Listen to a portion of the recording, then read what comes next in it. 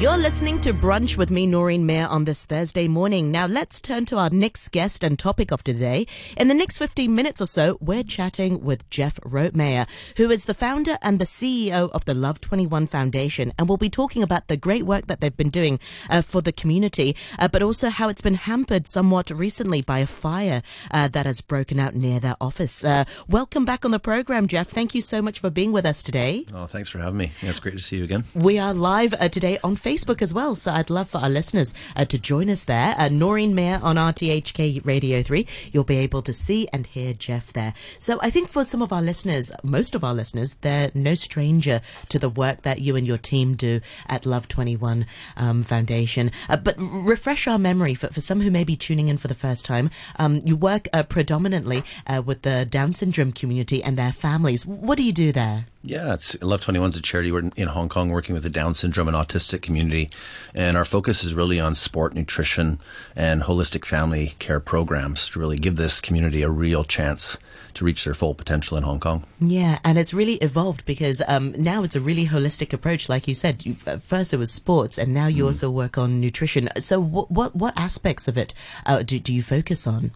Yeah, with sport, we have, I think it's close to 45 different types of activities. You know, all the standards, the classics like the football, rugby, swimming, tennis, you know, those beautiful sports, right? Team sports. And then you also have a ton of dance. We're a huge dancing community. So hip hop, jazz, contemporary, salsa. We even have a K-pop dance class. K-pop dance. We dance to everything, any type of music, even with no music. We're a big dancing community. And we have other classes like, you know, art therapy, music therapy, which are very important for our newest members especially, and even some more extreme sports like we have a dragon boat team, we do climbing, we have a surfing program. So we're just trying to, you know, really open up doors for this community to try new things and expand the range of activities that they can do every day. Yeah, and what's been the feedback? Are they quite adventurous? Do they like trying new things? Love trying new things, and love also getting into new places and in Hong Kong and meeting new people. The expat community as well, they've really enjoyed. It's just every time that they're given opportunities, there's such an amazing amount of gratefulness that they have. And it kind of makes me remember and be a little bit more mindful of how lucky I am to have these opportunities that I often take for granted. We should all have these opportunities, of course, right? And it's not open to all the communities. So, and who are some of the volunteers who teach the sports? Oh, we have so many amazing volunteers. You know, this city is full of so many caring people, and, you know, they've just continuously pushed Love 21 forward. Amazing volunteers who, are like family. You know, big part of our Love 21 family. We follow your social media a lot here at RTHK, so we see some of the great dances that, you know, often happens. What about the feedback from the parents? Because this community, I grew up in Hong Kong.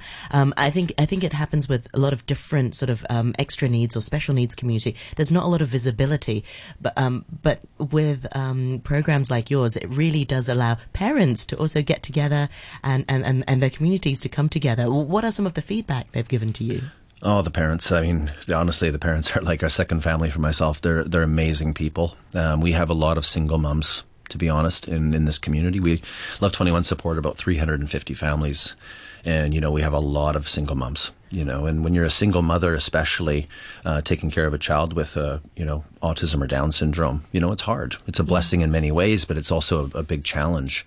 And when you're a single mom, you often have to depend on CSSA and government allowances to survive, which means that you're really on the brink of poverty all the time.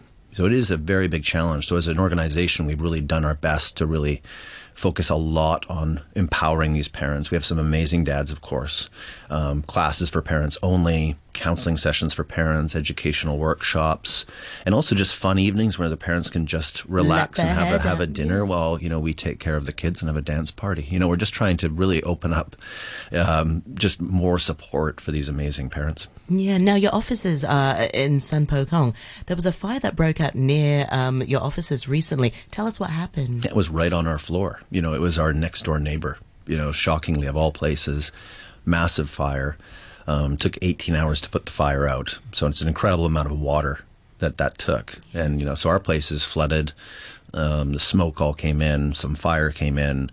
Yeah, it was quite a shock. You know, real shock. How did you find it? Did you find out through the news? Or I had a friend write me. Yeah. And then at first I was like, oh, really? Same building? I was like, oh, no, it's a big building, but yeah, right on our floor. It was just one after the other. And then all of a sudden our center's down. And yeah, it's pretty shocking. I saw the video.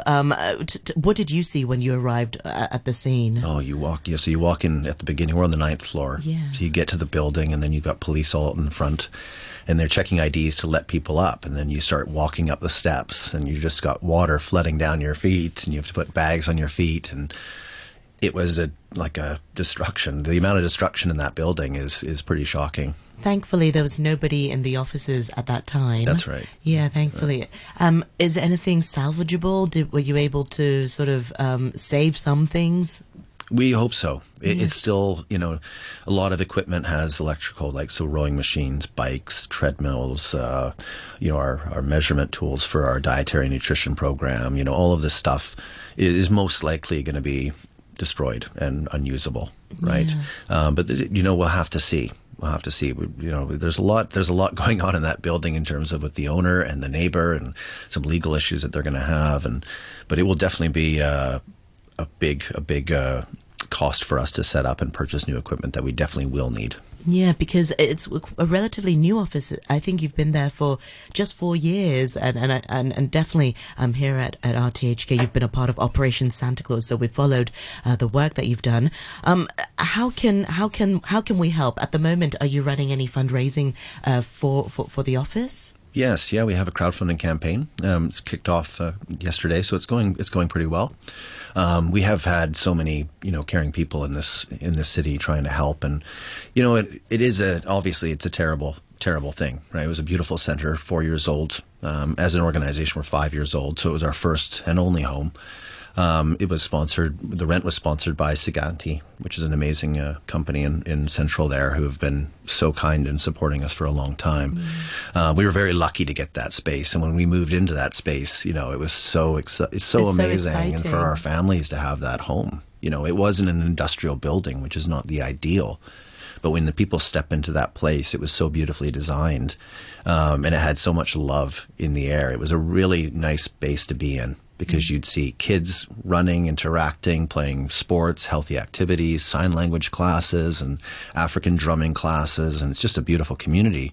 But you'd also see mothers and fathers resting on the sofa. You see them engaged in conversations, giving support to each other, having laughs. It's a really beautiful space. But it's hard. I think it's a sad moment.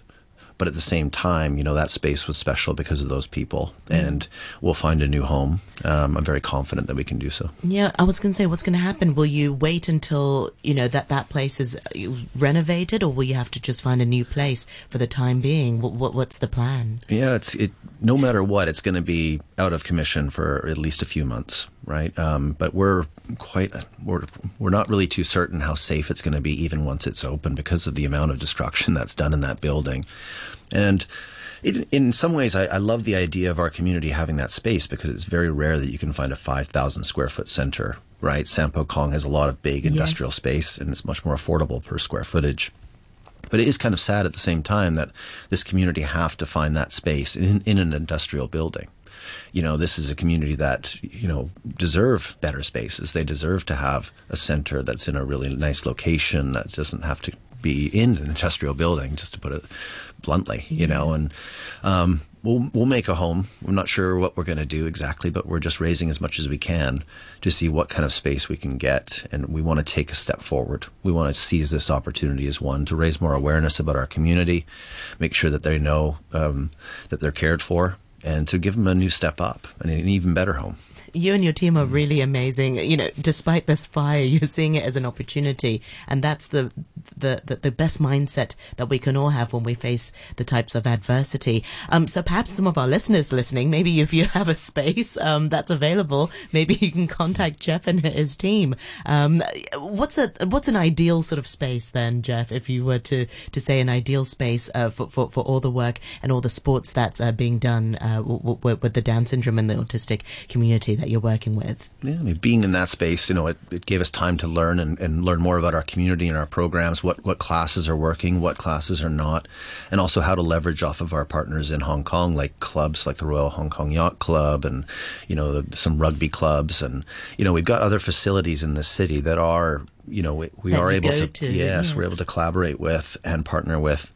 And, that's a huge advantage, not just in that we have more affordable facilities in the city, but also that our community get to be more engaged in the community and people outside get to know more about the Love 21 community. So we're in a good position now to make a good strategy of how we have a combination of a space for ourselves, but also that we better leverage off our partners in the community. I think we need a lot of dance space, right? But dance halls, for example, and other dance studios are pretty easy to access. Mm.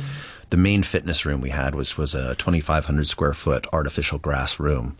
That was a very good room for us for a lot of personal training and fitness classes, even indoor tennis, beginners tennis and hockey. And so it's exciting. We'll get our strategy going. Absolutely. Now, what are some of the perceptions and attitudes towards people with extra needs when you go out to the community with people from the Love 21 Foundation? Do people strike up a conversation? Do people come up and say, "What are you all doing right now?" People asking our Love 21 community when they're outside. Yeah, I think we're pretty noticeable these days. We're, at first, Love 21 wasn't too well known, but we are getting out there a lot, in large part because of our staff. Carmel Armstrong, our COO, and Kenneth Chan, who's our head of programs. Yes. They've been Kenneth working. was on the program. Yeah, great. No, yes. They've been working honestly tirelessly. It's been a very difficult time, but they've been working so hard, and it's amazing to see how passionate they are. But it's tough on them. But they have done such a great job in getting our community out more into clubs, into events. We're at AIA this weekend at the Wheel doing a dance performance. And, it's so important, actually, the educational aspect of raising more awareness in this city, because this is a community that are very held back.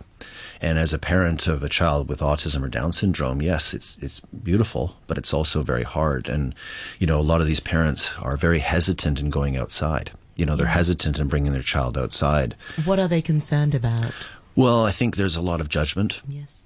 And if your boy with, say, autism is too excited on the train, maybe is pulling his mask down and people are staring and that mother's trying to, help calm the boy or control, and it's very stressful. Yeah, and people cast looks and sometimes I see that, and there's that judgment, and then the anxiety builds for the parents, and it can be a very lonely experience to have to pacify your child, but also have unwanted or unfriendly looks being given. Oh, totally.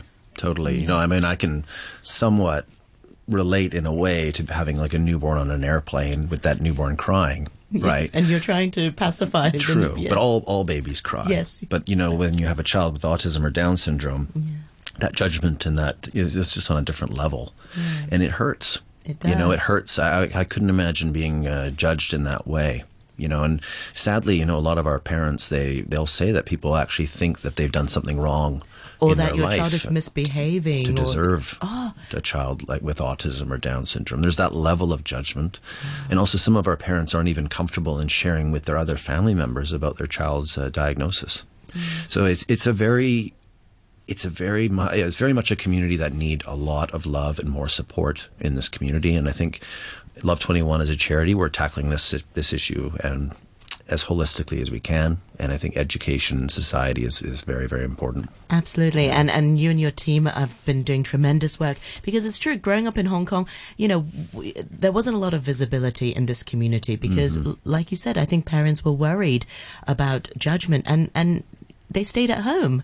And this community would be sort of locked in and without socializing and not even going to the playground or something as simple as and as basic as that. Mm-hmm. Yeah. Amazing. Well, Jeff, remind our listeners how we can support you and your team. Have you got a Facebook page, Instagram, and how can we join the appeal and to donate to rebuilding the Love 21 offices? Yeah, thank you so much. Yeah, we definitely have Facebook and Instagram, LinkedIn, Love 21 Foundation. Our website's love21foundation.com, and we've got our crowdfunding campaign. You can check it out on our social media pages. We would definitely appreciate any support, whether it's $50 or more every every dollar counts. And I think the key is really that more and more people, if we all contribute a little bit and show this community that we care, I think it's a great time for us to turn this negative occasion into a huge win for this community. Absolutely. And for our listeners, how much is a cup of coffee? Don't have your coffee today and tomorrow. You should be digging deep into your pockets. Thank you so much for your time today, Jeff. Thank you. Really appreciate it.